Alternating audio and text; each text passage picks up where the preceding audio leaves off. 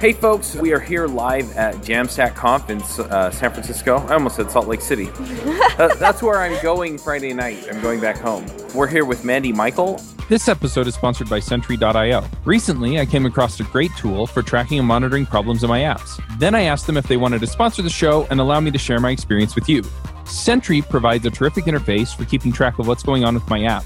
It also tracks releases so I can tell if what I deployed makes things better or worse. They give you full stack traces and as much information as possible about the situation when the error occurred to help you track down the errors. Plus, one thing I love, you can customize the context provided by Sentry. So, if you're looking for specific information about the request, you can provide it. It automatically scrubs passwords and secure information, and you can customize the scrubbing as well. Finally, it has a user feedback system built in that you can use to get information from your users. Oh, and I also love that they support open source to the point where they actually open sourced Sentry if you want to self-host it. Use the code DevChat at Sentry.io to get 2 months free on Sentry's small plan. That's code DevChat at Sentry.io. You just spoke, right? I did, yeah. I spoke about variable fonts and responsive typography. Oh, that sounds interesting. Mm-hmm. It's not something I really think about when I'm thinking about making things mobile friendly, right? It's just like cram everything onto the page in the right size so you don't have to scroll left, right? Actually, one of the things that I talk about with the variable fonts is that, do you know much about variable fonts? Nope. Okay, so a variable font it's one font file that has multiple style variations in it. So it might be like all of the weights of a font. Right. Can also have all of the width, like condensed or wide. So when you use a variable font, you get these interpolated values, so you can like transition and animate between things. Okay. But it also means that when you're making a responsive website, if the viewport is getting smaller, you can just like squish it in a little bit, so you don't have to have things stacking or wrapping where you don't want them to, and you can kind of fit to width. Oh, nice. Which is kind of a difficult thing for us to do with normal fonts at the moment because it's a bit janky and it feels really clunky. But variable fonts take away all the jank and just make it really smooth and feel really natural. So they're really, really awesome when you're creating responsive websites. That's one of the things I talked about. Do you know the CSS is awesome meme where awesome flows out of the box?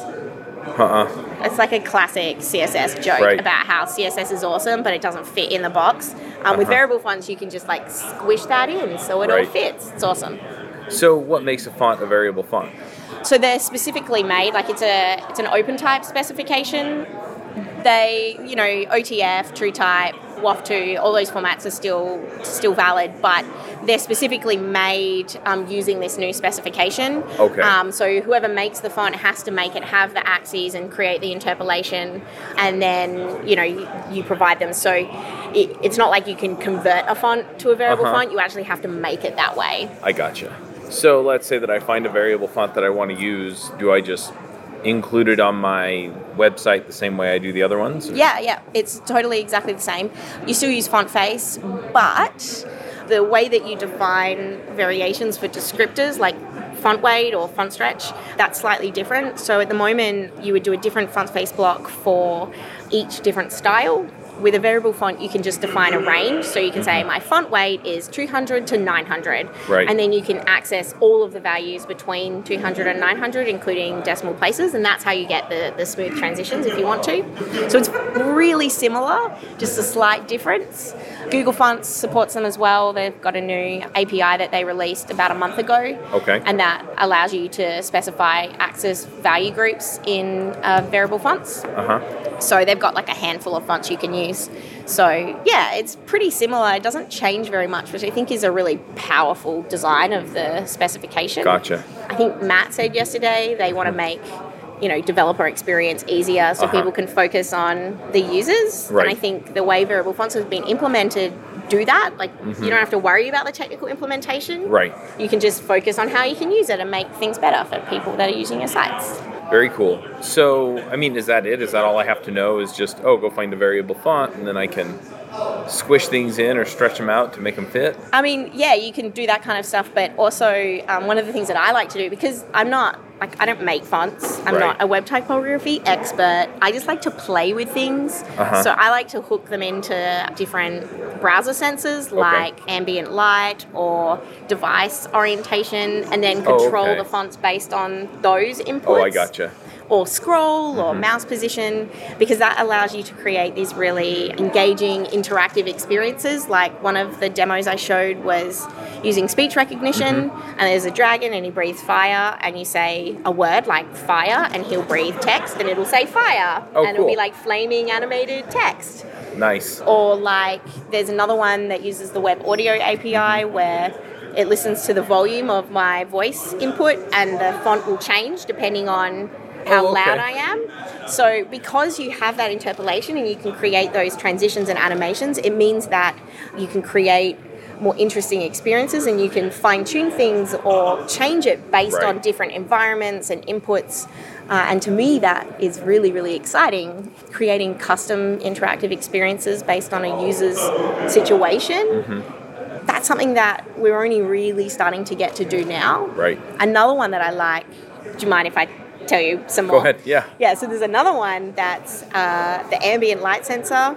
So you know on your phone when you're in a low light environment and it dims? Right. You can use the ambient light sensor on your laptop or your phone to change like the weight or style of the font depending on how dark or bright it is. So from a practical perspective, if you're going to try and improve contrast, you can make the weight a bit heavier in low light environments so it's more legible and more readable. Oh, nice. Or, which is what I like to do, you could change the whole mood and experience of your website based on if it was really dark, maybe like one of my examples, the text like oozes because it's like slime. So you could make like a scary mood and a really fun and bright mood, and you can do like fun and interactive things with like games and storytelling.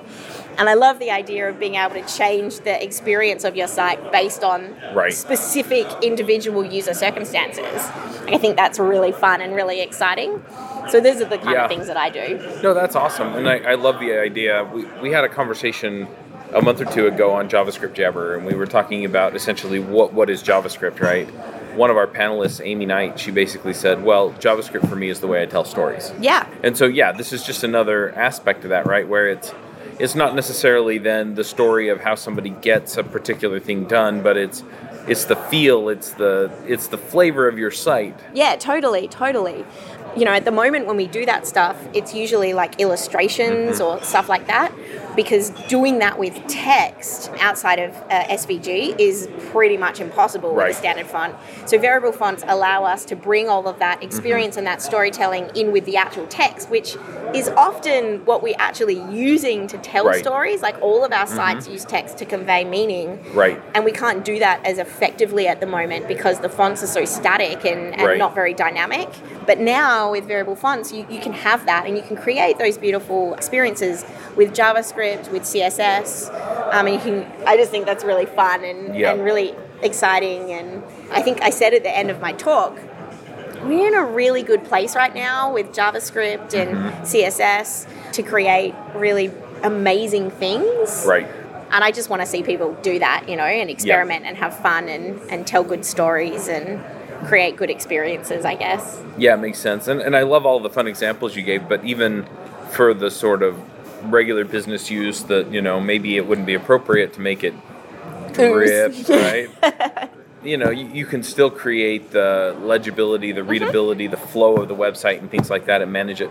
You did mention that, you know, you worked on like orientation and things like that. Were those just media queries or? No. So, you know how phones have like a gyroscope?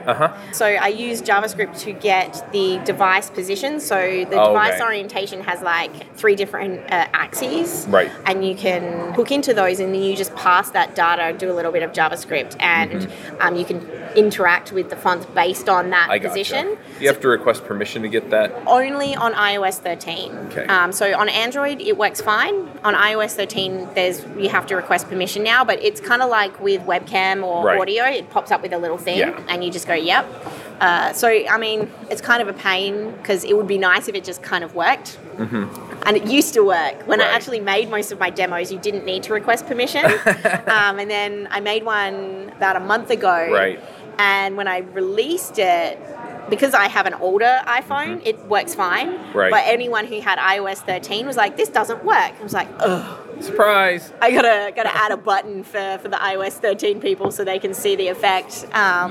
So yeah, the security on some of the stuff requires permission. But I think there are ways around that. I wouldn't want people to not experiment and have fun with it just because of that. I think people are pretty used to that with microphones and webcams and stuff like that. Yep. It's fun. Cool. So are there things that you're trying to do with it now that you haven't quite gotten to work? Yeah, so the web audio stuff, what I really want to do is hook in speech recognition to web audio so that when you speak, it will interpret like the volume or the pitch or the tone so that you can change the speech to text. So instead of just having text that all looks the same, I want it to try and convey some of the intent and volume and meaning behind my words. But combining speech recognition and web audio doesn't work very well. Speech recognition is still really new. Chrome has it. Firefox will have it, I think, at the end of the month, but they don't align and there's no like audio data from speech recognition, so trying to get them to align is quite tricky. I'm thinking maybe I could use like machine learning or something instead. That's what I'm going to try next, to try and use machine learning to listen to what I'm saying and try and represent my text, speech to text in a more meaningful way, because I think with Google Home and Alexa and people using voice interfaces a lot more, it would be great if you didn't lose all of that meaning that people push through with their voice. I'd love to be able to represent that. And variable fonts enable that. It's just the technology to detect it isn't really there. Right. Well, they'll get that figured out on Alexa, and then they're going to think I'm an angry person because I'm always like, shut up. Well, I mean, maybe you want people to know that you're, you want people to know that you're upset or angry or happy or excited. No, my kids play music on it all the time, and I'm always like, after like the 6th time of turning off the noise, right, I'm like... Well, kid's gonna kid, right? Yeah. Yeah, they're gonna have fun with that. But, I mean, I think that kind of stuff would be fun. And, we get new APIs and stuff all the time, so I just like playing with sensors and input from the user and the environment. I think that's exciting. And my kids would love that, where we're talking in funny way, right? And have it change the shape of the font or the color of the font and the size of the font. Yeah, they'd sit there all day and just watch it do weird stuff in front of them. Totally. And that's what I think is fun about it, because, I don't know if you've heard some of the people talk about how the web is dying and it's all about apps, but I feel like it doesn't need to be like that. Sometimes I think we forget about all of the fun things that we can do on the web, and maybe, rather than just creating all of these games and experiences in apps and consoles and stuff, use the web for that fun stuff again, like we did in the early days when we were experimenting. And JavaScript gives us so much cool stuff that we can play with now. I just don't understand why more people aren't creating these fun things. And I think I've heard the sentiment that the web is dying, but I look at it and I don't know if I agree with that sentiment so much. It's just that we have so many more capabilities now with the devices that we use to connect to it. Totally. That it's changing, right? So it's not the same as what we were doing 10 years ago or even 5 years ago. And so, these options and just the availability of what we can do with it, I mean, that's going to continue to grow. I hope so. And this is just one aspect of that.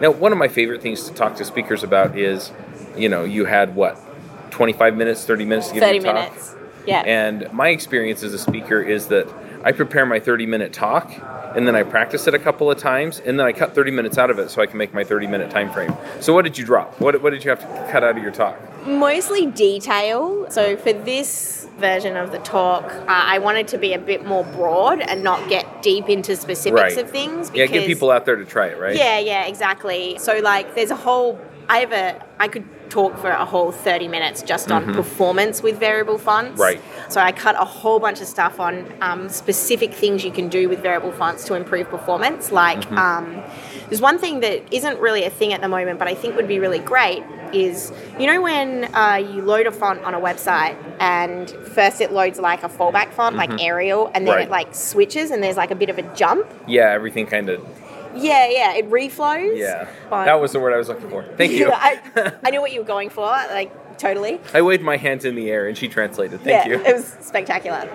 Communication, language, it's amazing. One of the things that I'd love to see is if systems, like operating systems, had a variable font that you could control, like the width and the height and the size of, to match your custom font, so that when it's switched in, there was no reflow and no jank. Right. So you'd still see like a bit of a switch with the letters, but you wouldn't get repainting or anything like that in the browser because it wouldn't change the space that it's taking up. Right. So that I think would be really cool. A lot of other performance-y based stuff around font display and variable fonts and stuff, but it's not like, it's very similar to what you do with web fonts at the moment. So I cut that, and I had to cut a couple of demos. Like I have one with a wizard called Smello, and he's a grumpy wizard. And you do a spell, so you use the speech recognition, and you say a spell, and he'll write text in the sky, like it'll, and then it's like all magic and sparkles drop. But he only does it if it's dark enough. So if it's too bright in the room, he'll be like, nah. It's too light for magic. I'm only going to do this in the dark. But it takes too long to like go through the whole process, so I had to cut that. And there's a few other demos that I had to cut. I had to cut the whole detail about the Google Fonts API, because just running through that is a bit tricky. Specifics on how I animated some of the effects that I showed, I had to cut some of that down. So it was really very top level stuff, and I didn't go into like specifics on how to build up variable fonts, that kind of stuff. Right.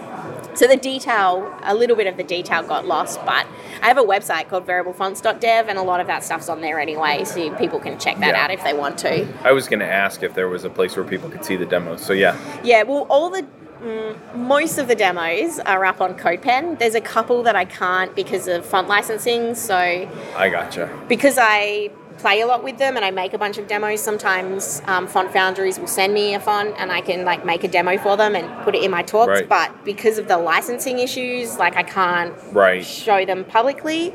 Some of them I will put up on my website because I can restrict it to the domain, but I can't put it on CodePen because it's a more public thing. But yeah, pretty much all of the demos are up on CodePen, so people can go and check them out. There's like a collection called Variable Font Experiments, and they're all in there, and I just keep adding to it over time. Right. Yeah, which is fun. Cool. So if people want to get in touch with you or follow you on the web, is there a good place to do that? Twitter is probably the best place to get in touch with me. I don't really email or like LinkedIn or any of that kind of stuff. Really, Twitter is where I'm at. My Twitter is unfortunately not Mandy Michael. It's Mandy_Kerr. People can come and find me there, and most of the time I respond to DMs, like if I see them. Otherwise, people can tweet at me. You can also message me on CodePen, but I'm less likely to see that. Twitter's really where it's at for me. Right. I love Twitter.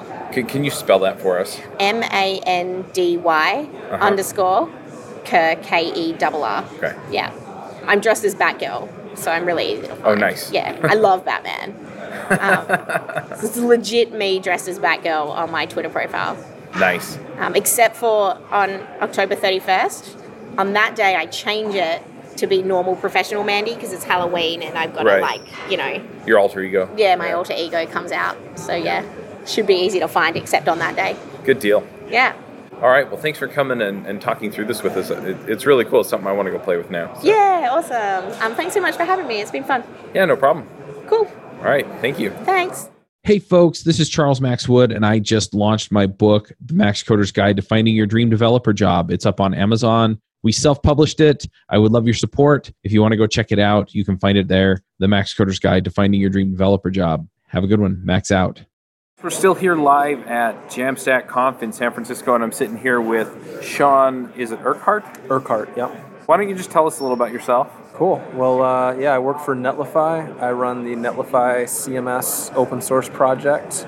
I've been in development for about 10 years, pretty much all front end. I've done a little bit of everything. I've done the big corporate stuff. I've done freelance. I've been with Netlify for about 2.5 years. Been leading the Netlify CMS project the whole time. Right. And so my focus has been the JAMstack and using Git-based content management to simplify the CMS story for JAMstack sites. Right. That makes sense. Yeah, it's actually interesting because I've talked to some of the sponsors here at JAMstack Conf, and some of the CMS vendors. They have a back end that's not Git, right? Right. Exactly. It's a custom back end. Yeah. As I talked to him, I was like, you know what? I kind of need it on Git because we're doing a JAMstack site for devchat.tv, and I want people to be able to submit pull requests and things like that. Yeah, absolutely. Yeah, so it works really well for that, and it's kind of what I went over in my talk and it's a story that we really have to start telling a lot. Where a static site generator really already knows what it wants. It's already really opinionated, and so it wants to see Markdown file. And again, this isn't there's some like Gatsby and some what's the other Nuxt, Gridsome that are pretty futuristic, and so they can take content from anywhere. And but generally, static site generators want to see Markdown and YAML files sitting in your repo. And so the idea was always that a developer can write those things, and they're happy to write them, and so you don't really need a content management system. Right. But at scale, you do. Everyone isn't going to write those things. Everyone doesn't know Git, and so you just have this little job where you need someone to be able to type things into a traditional CMS UI, and then out the other side you get that Markdown and all that stuff in the file system, and then Git provides that bridge. You have your repo in GitHub, and you're able to just basically build blobs and trees and push commits. Yeah, for our team, for example, we have 6 show notes writers and content manager. All of those people are not developers, right? And so I tried to get them to learn Markdown, and then I gave up on trying to get them to learn Markdown. I'm sure you've heard this story before, right? Oh, yeah. And so I'm like, okay, so I need something else, right? And we were on WordPress before, but managing WordPress was a headache, and I was the one that had to do it. So we hooked Netlify CMS up, and it worked pretty well. There are a few things I wish it did that it doesn't. Sure. But it's like, okay, just go in and, It's interesting. It's still a pretty nascent space, and one of the interesting things about Git-based content management is that it makes a lot of old problems new again, problems that have long been solved, and I've heard people kind of gripe about this, and I can't say I disagree. For example, simple things like relations. I create an author in WordPress, and then I can assign that author to a post. Like you have a relational database sitting there. It's very simple, but when everything is in Git, it's not as simple. There are a lot of edge cases and a lot of weird things. There's how many requests do I need to make to get everything I need. So it's very doable, but again, it's a new problem. We don't have all the perfect solutions, and so people come in, they like the value proposition, and then they run into some things and they go, I'm gonna go back to WordPress, or I'm gonna use this headless CMS over there. So so it's still pretty new. It's got some growing pains. Yep, I think the thing that I'm running into is something very similar to that, where we have podcast hosts, and so I have a bunch of metadata for it. Same thing with the podcasts themselves, right? I've got here's where the image is stored, here's the title, here's all this other information about it, and Netlify CMS works really well for managing those Markdown files, but it doesn't really give me a good way of managing the data files. Is it one Markdown file and one data file per episode? No. Oh, okay, so you have one data file with a bunch of metadata for different episodes. No, the metadata goes into the Markdown file for the episode, but the podcast itself, the overarching show, all the metadata for that goes into its own file. Okay, gotcha. And so if I want to create a new show, it'd be nice if I could just go in and say, okay, create a new data file for it. Yeah. You should be able to. If you send me some info, I'd be happy to help you. Awesome. Get that going. I found myself ending a lot of conversations that way with people here. We go through stuff and they say, well, I tried it, but I ran into this. I'm like, well, send me your info. I'll help you out. But that's really what it comes down to for me is I need to stay on top of implementing it over and over again so I can stay close to what people are actually experiencing. So. Yep. But I've been pretty impressed with just how robust it is. Nice. Because my team, they can put in whatever it is that we need for the show, and it goes in, and then of course I'm the nerd that goes in and edits the Markdown directly. CMS. Just edit the Markdown. With Git-based content management, we had, I don't know if I should, this is being recorded, I'm going to say it anyway. When I first started at Netlify, I wanted to make a blog post called Netlify CMS Sucks, and our co-founder Chris just didn't laugh, didn't think it was, I never brought it up again. But and of course I don't think it sucks, but my point was, we kept having all these people come in and say, oh, well, WordPress does this, oh, well, this does that, and it's like, if you don't value Git-based content management, if that's not the reason you're here, go use a different CMS. Oh, yeah. Because that's the value proposition, and you're going to give up a few things for the sake of having that Git-based story that I went over in the talk. We have this tiny CMS, it lives on a CDN. I mean, it's all simple, that stuff. it's clean, it's nice. It's almost a non-entity in your stack. You could add Netlify CMS today and remove it tomorrow, and you'd never even know it was there. And that's kind of the beauty of it. And so we're as we go forward, we're working on the robustness and all that. But the Git base is the value. So if you value that, maybe it's worth it. Yeah. And if I remember right, it actually connects to the GitHub API and we have back-end registration where you can. So we have a GitHub back-end, a Bitbucket, GitLab. A lot of the community contributed to those. We have one of our Tony Alves, one of our longtime maintainers. He created a Firebase back-end. Oh wow! For Netlify CMS. I'm like, damn it, Tony, this is not what we're doing here. But it works though. It can. It's really just whatever API you want. And I think one day, ultimately, I don't talk about it because but down the road, it should be able to work with any kind of API. Right.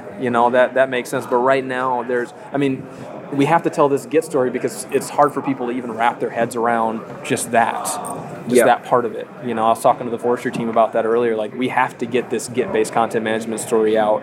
And once that's a thing that people are talking about, then we can look at, hey, Netlify CMS is actually a dashboard that could pretty much do anything. So right now, we just really want to empower like that Firebase. Right? Sure, do it. So it's pretty interesting though, the possibilities. So. Yeah, it makes sense. What's kind of the genesis of this? Was it your idea? Was it somebody else's idea and you built it? Or? No, it was our Matt Billman, our CEO, who is responsible for so much. He actually wrote multiple content management systems. Right. He worked at an agency where they had, I can't remember the number. It's gotten into legend now. It's like 12,000 sites a year, but it was some crazy amount of volume they were doing. And he built this kind of in-house CMS for that, turned into a service called WebPop. I think he built another one at some point. So when he was starting Netlify, he created Netlify CMS in Ember and just kind of put it together. It did the job. But the whole point was, it was never about making a play to have this CMS that's the best CMS. Right. It was always about, hey, look, Git-based content management is a thing, and it can be done in a way that's open source. So that because when people come onto the JAMstack, invariably one of the first questions they ask is, well, what do I do about content management? Right. So we wanted to have an easy open source answer for that was supported, and so we provided that, and we've continued to support it. It's always been myself and one other guy since early 2017 when I came on board. And that's kind of been it. So just enough investment it's a solid investment, but it's enough to just kind of keep things moving and keep momentum and be able to support the community. We have a great community. I think we're up to well over 200 contributors to the repo so far, and a whole lot of downloads. So it's gotten a lot of traction. So. Nice. So I guess the other thing that I'm wondering about is, you said that it was originally built in Ember, or a version of it was built in Ember. It was originally in Ember, and because of the atomic deploys on Netlify, that version you can still load it. We have a link somewhere, you can pull it up. Right. But we ended up moving over to React right before I got there. I think it was Brian Douglas who used to work with us. Somebody else's pain. We've had Brian on the show before. Yeah. Everybody loves B. Dougie, and he was the one I believe that actually took the thing and pulled it from Ember over to React, which I think was a great move. The React community has so much momentum and so great to work with, and so we've Netlify CMS is really, it's a React single page app. We're going to eventually get it to where the whole CMS is a React component, and nice. And then everything that's in it is already a component. All the widgets that you register, they're all components, and so it's a very front end way to do things. Right. So I guess the other question I have then is you're talking about it being open source, and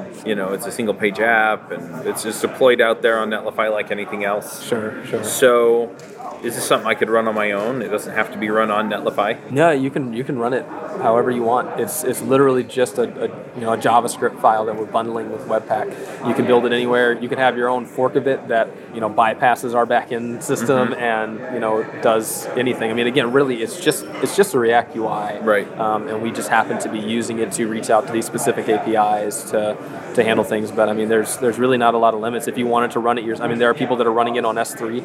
If you go into our and we've been really intentional about that. We're trying to change the name, actually.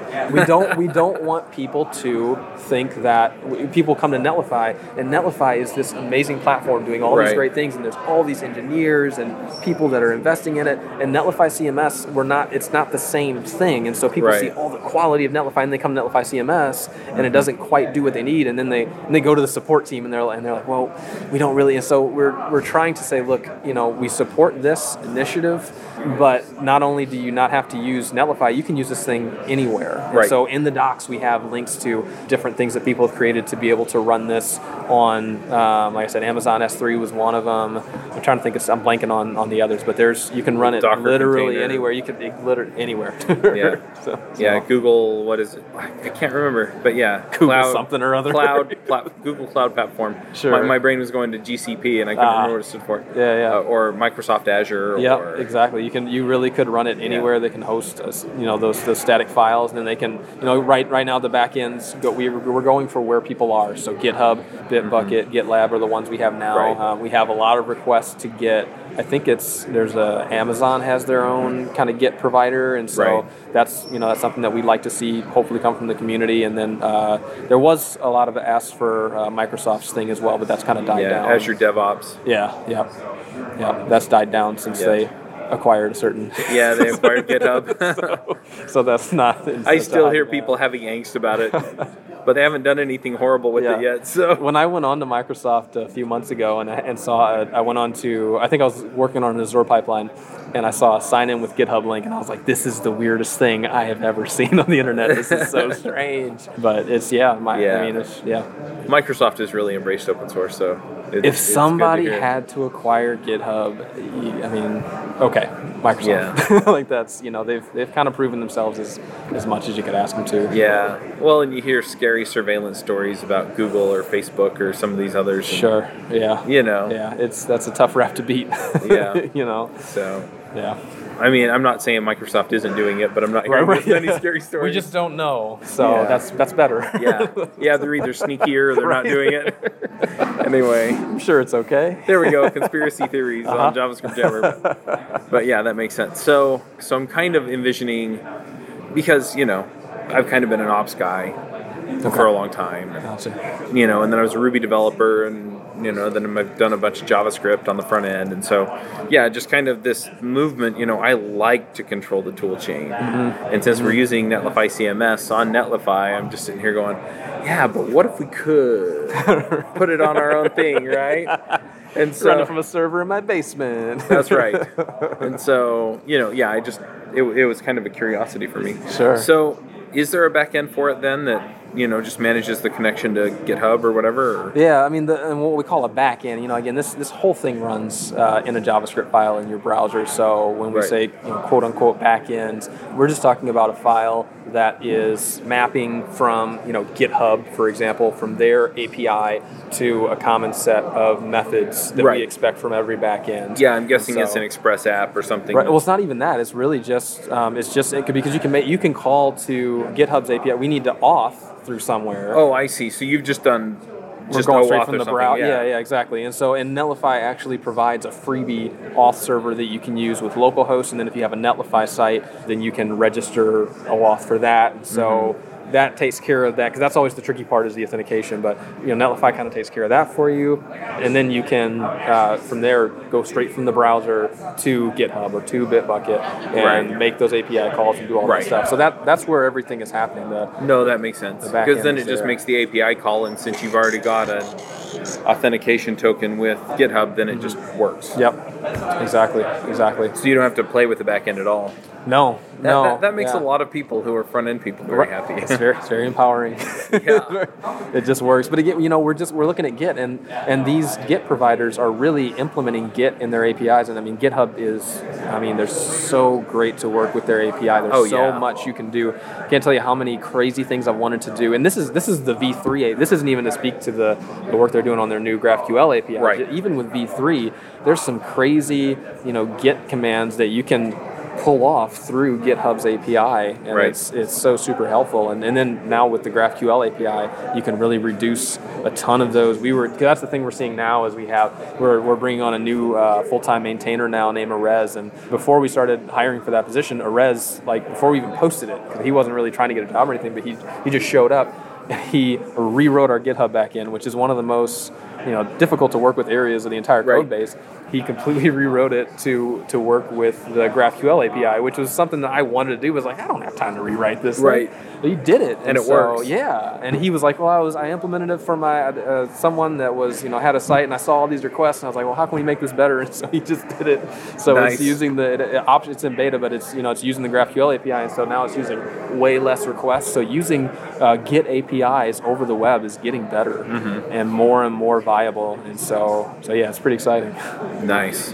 I guess the other question I have then is, if people want to contribute to it, right? They see it and they're like, well, I have this special case and I want to add something to Netlify CMS, or maybe they just see something like this, right? And it's like, well, there's this other API that you guys don't take advantage of, and how do people get involved with that? Yeah, you just hop on GitHub. Well, first of all, netlifycms.org is the site, and so you can go there. We have a page, I believe, that's titled Community, and so that has information about how to, just get in, talk. We have a chatting Gitter that I'm hoping to migrate over to Slack soon, and some other channels. And then beyond that is the GitHub repo. You can get on there, look at issues, open issues. If you want something, there's a good chance there's already an issue open. Right. And so we really want people to go onto those issues, and if you thumb up the original post for an issue, like that is the way, because I can sort by how many reactions that issue got to really get, that's the best metric we have for gauging what everybody really wants. And the next thing we're working on is pretty much based on that metric.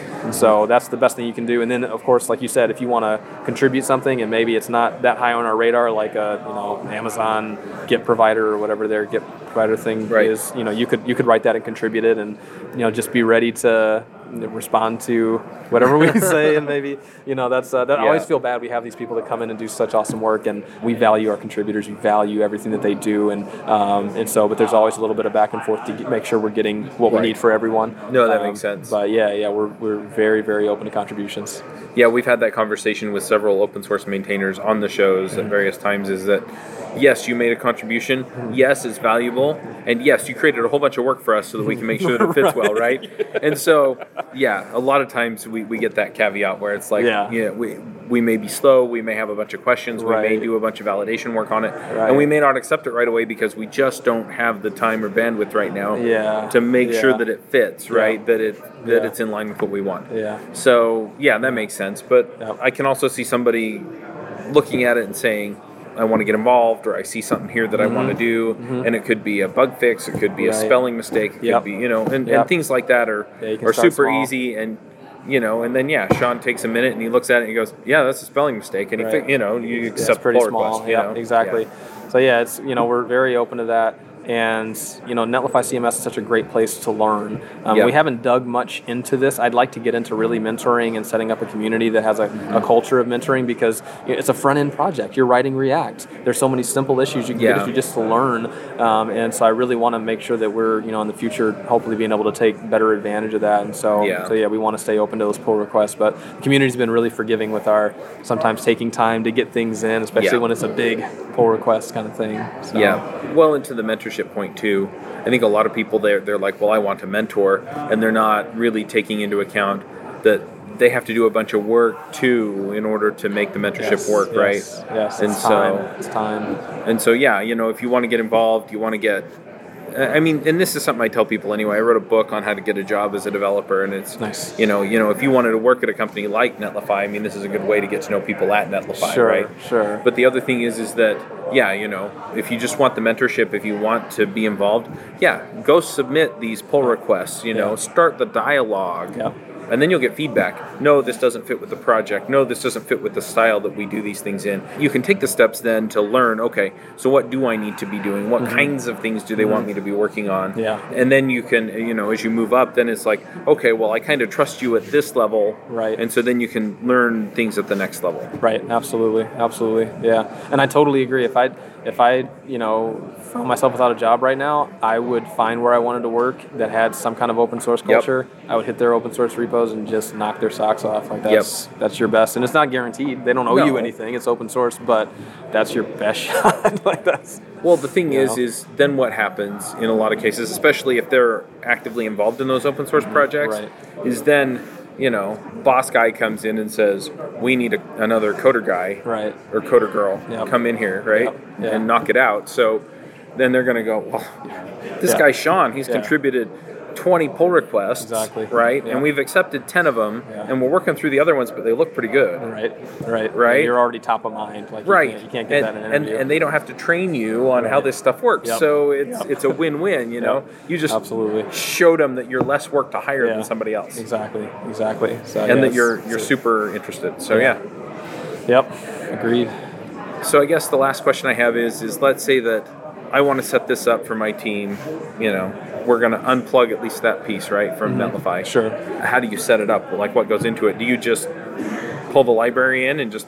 That definitely works. The most popular way to implement Netlify CMS, so really you have the CMS that it's a JavaScript app. It has a config file, and you have to write in so it knows where your files are and what fields to edit and all those kinds of things, what widgets you want to use. The easiest way to start is to use a starter.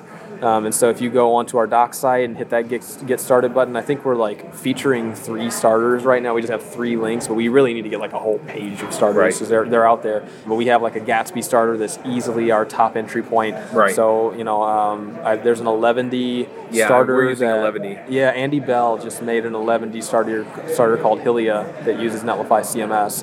And I actually put a PR in because I wanted to see how I hadn't worked with 11D with Netlify CMS yet, and so I set up a really cool system with their Nunjux templates where it's reusing. Works pretty good. Yeah, it's reusing the Nunjux templates and it's rendering them in the browser, and it's super cool. Starters like that already give you a site that looks decent, has a config that's already set up for the CMS, and then that gives you that starting point to go. So that's definitely what I recommend. Worst case, if it totally doesn't fit, at least now you've played with the CMS in context, and then you kind of know where to go from there. So.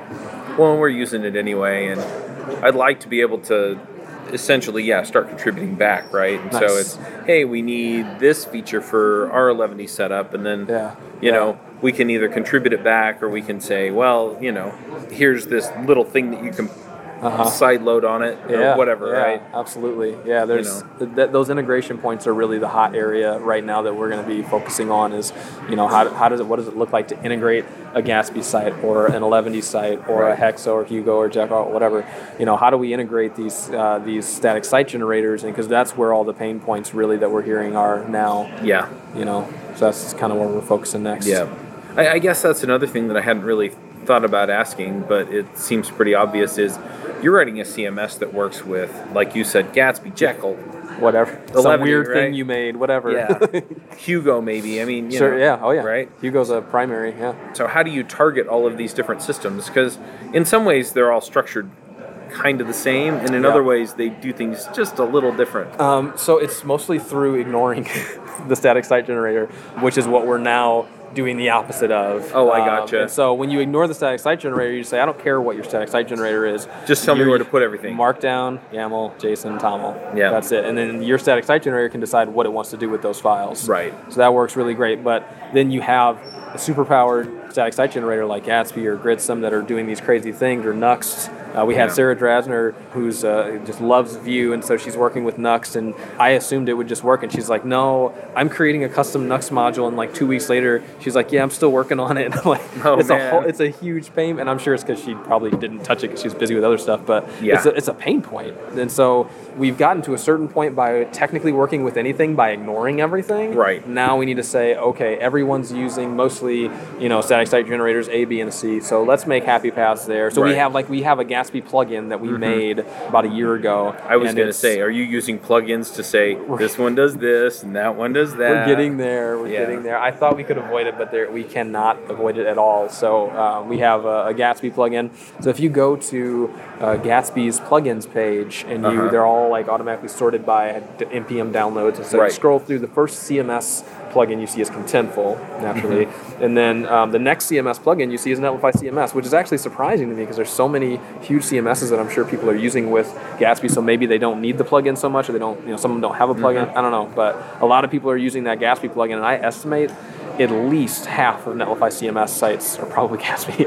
Oh, so wow. we really, and I think that's probably conservative, so we really need to make sure that path works, so we have that, and it might be due in a large part to that Gatsby plugin. Right. So that's kind of patching into their Webpack build and doing horrible things to it that we shouldn't be to build our CMS within theirs. Yeah. And for anyone that's listening to this that uses Gatsby and Netlify CMS, and you think that last thing wasn't funny because you're experiencing these crazy long builds, we have our new maintainer Erez, and his first thing I'm putting on his desk when he gets in on Monday is to work on that problem. So that's so those pain points, those integrations are definitely top of mind for us right now. Yeah, well, that makes sense, right? And again, it just comes down to who's using it, what do they need, where's that pain, right? 100%. For a while, it would have been putting the content where it needed to go, or structuring this or structuring that, and now it's okay. Well, I'm a subcase of your case, Right.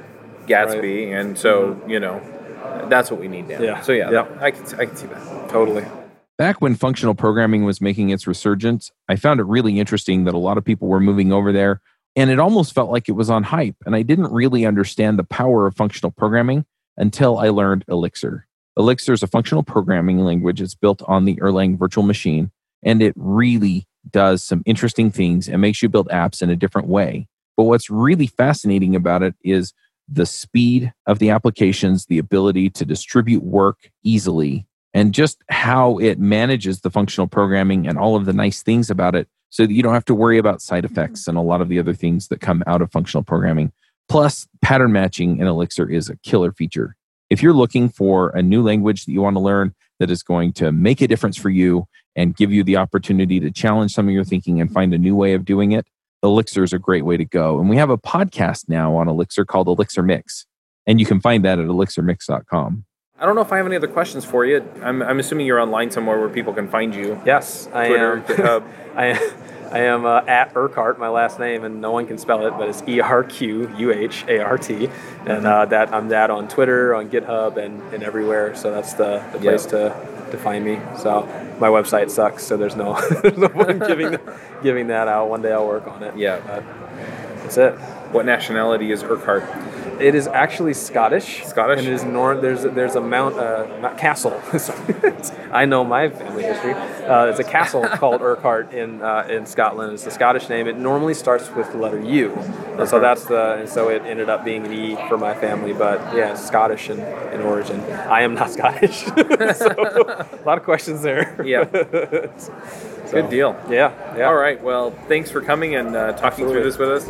Cool. And letting me complain a little bit about some of my issues with Netlify CMS. I love when people complain to me, Chuck. It's my favorite thing. Oh, you should be paying me then, huh? Is that what I'm hearing? This is therapeutic. I love this. Yeah. Oh, I should be paying you. Yeah, we'll talk. I'll bill you. Yeah, there we go. All right. Well, thanks, Shawn. Awesome. Bandwidth for this segment is provided by CacheFly, the world's fastest CDN. Deliver your content fast with CacheFly. Visit CacheFly.com to learn more.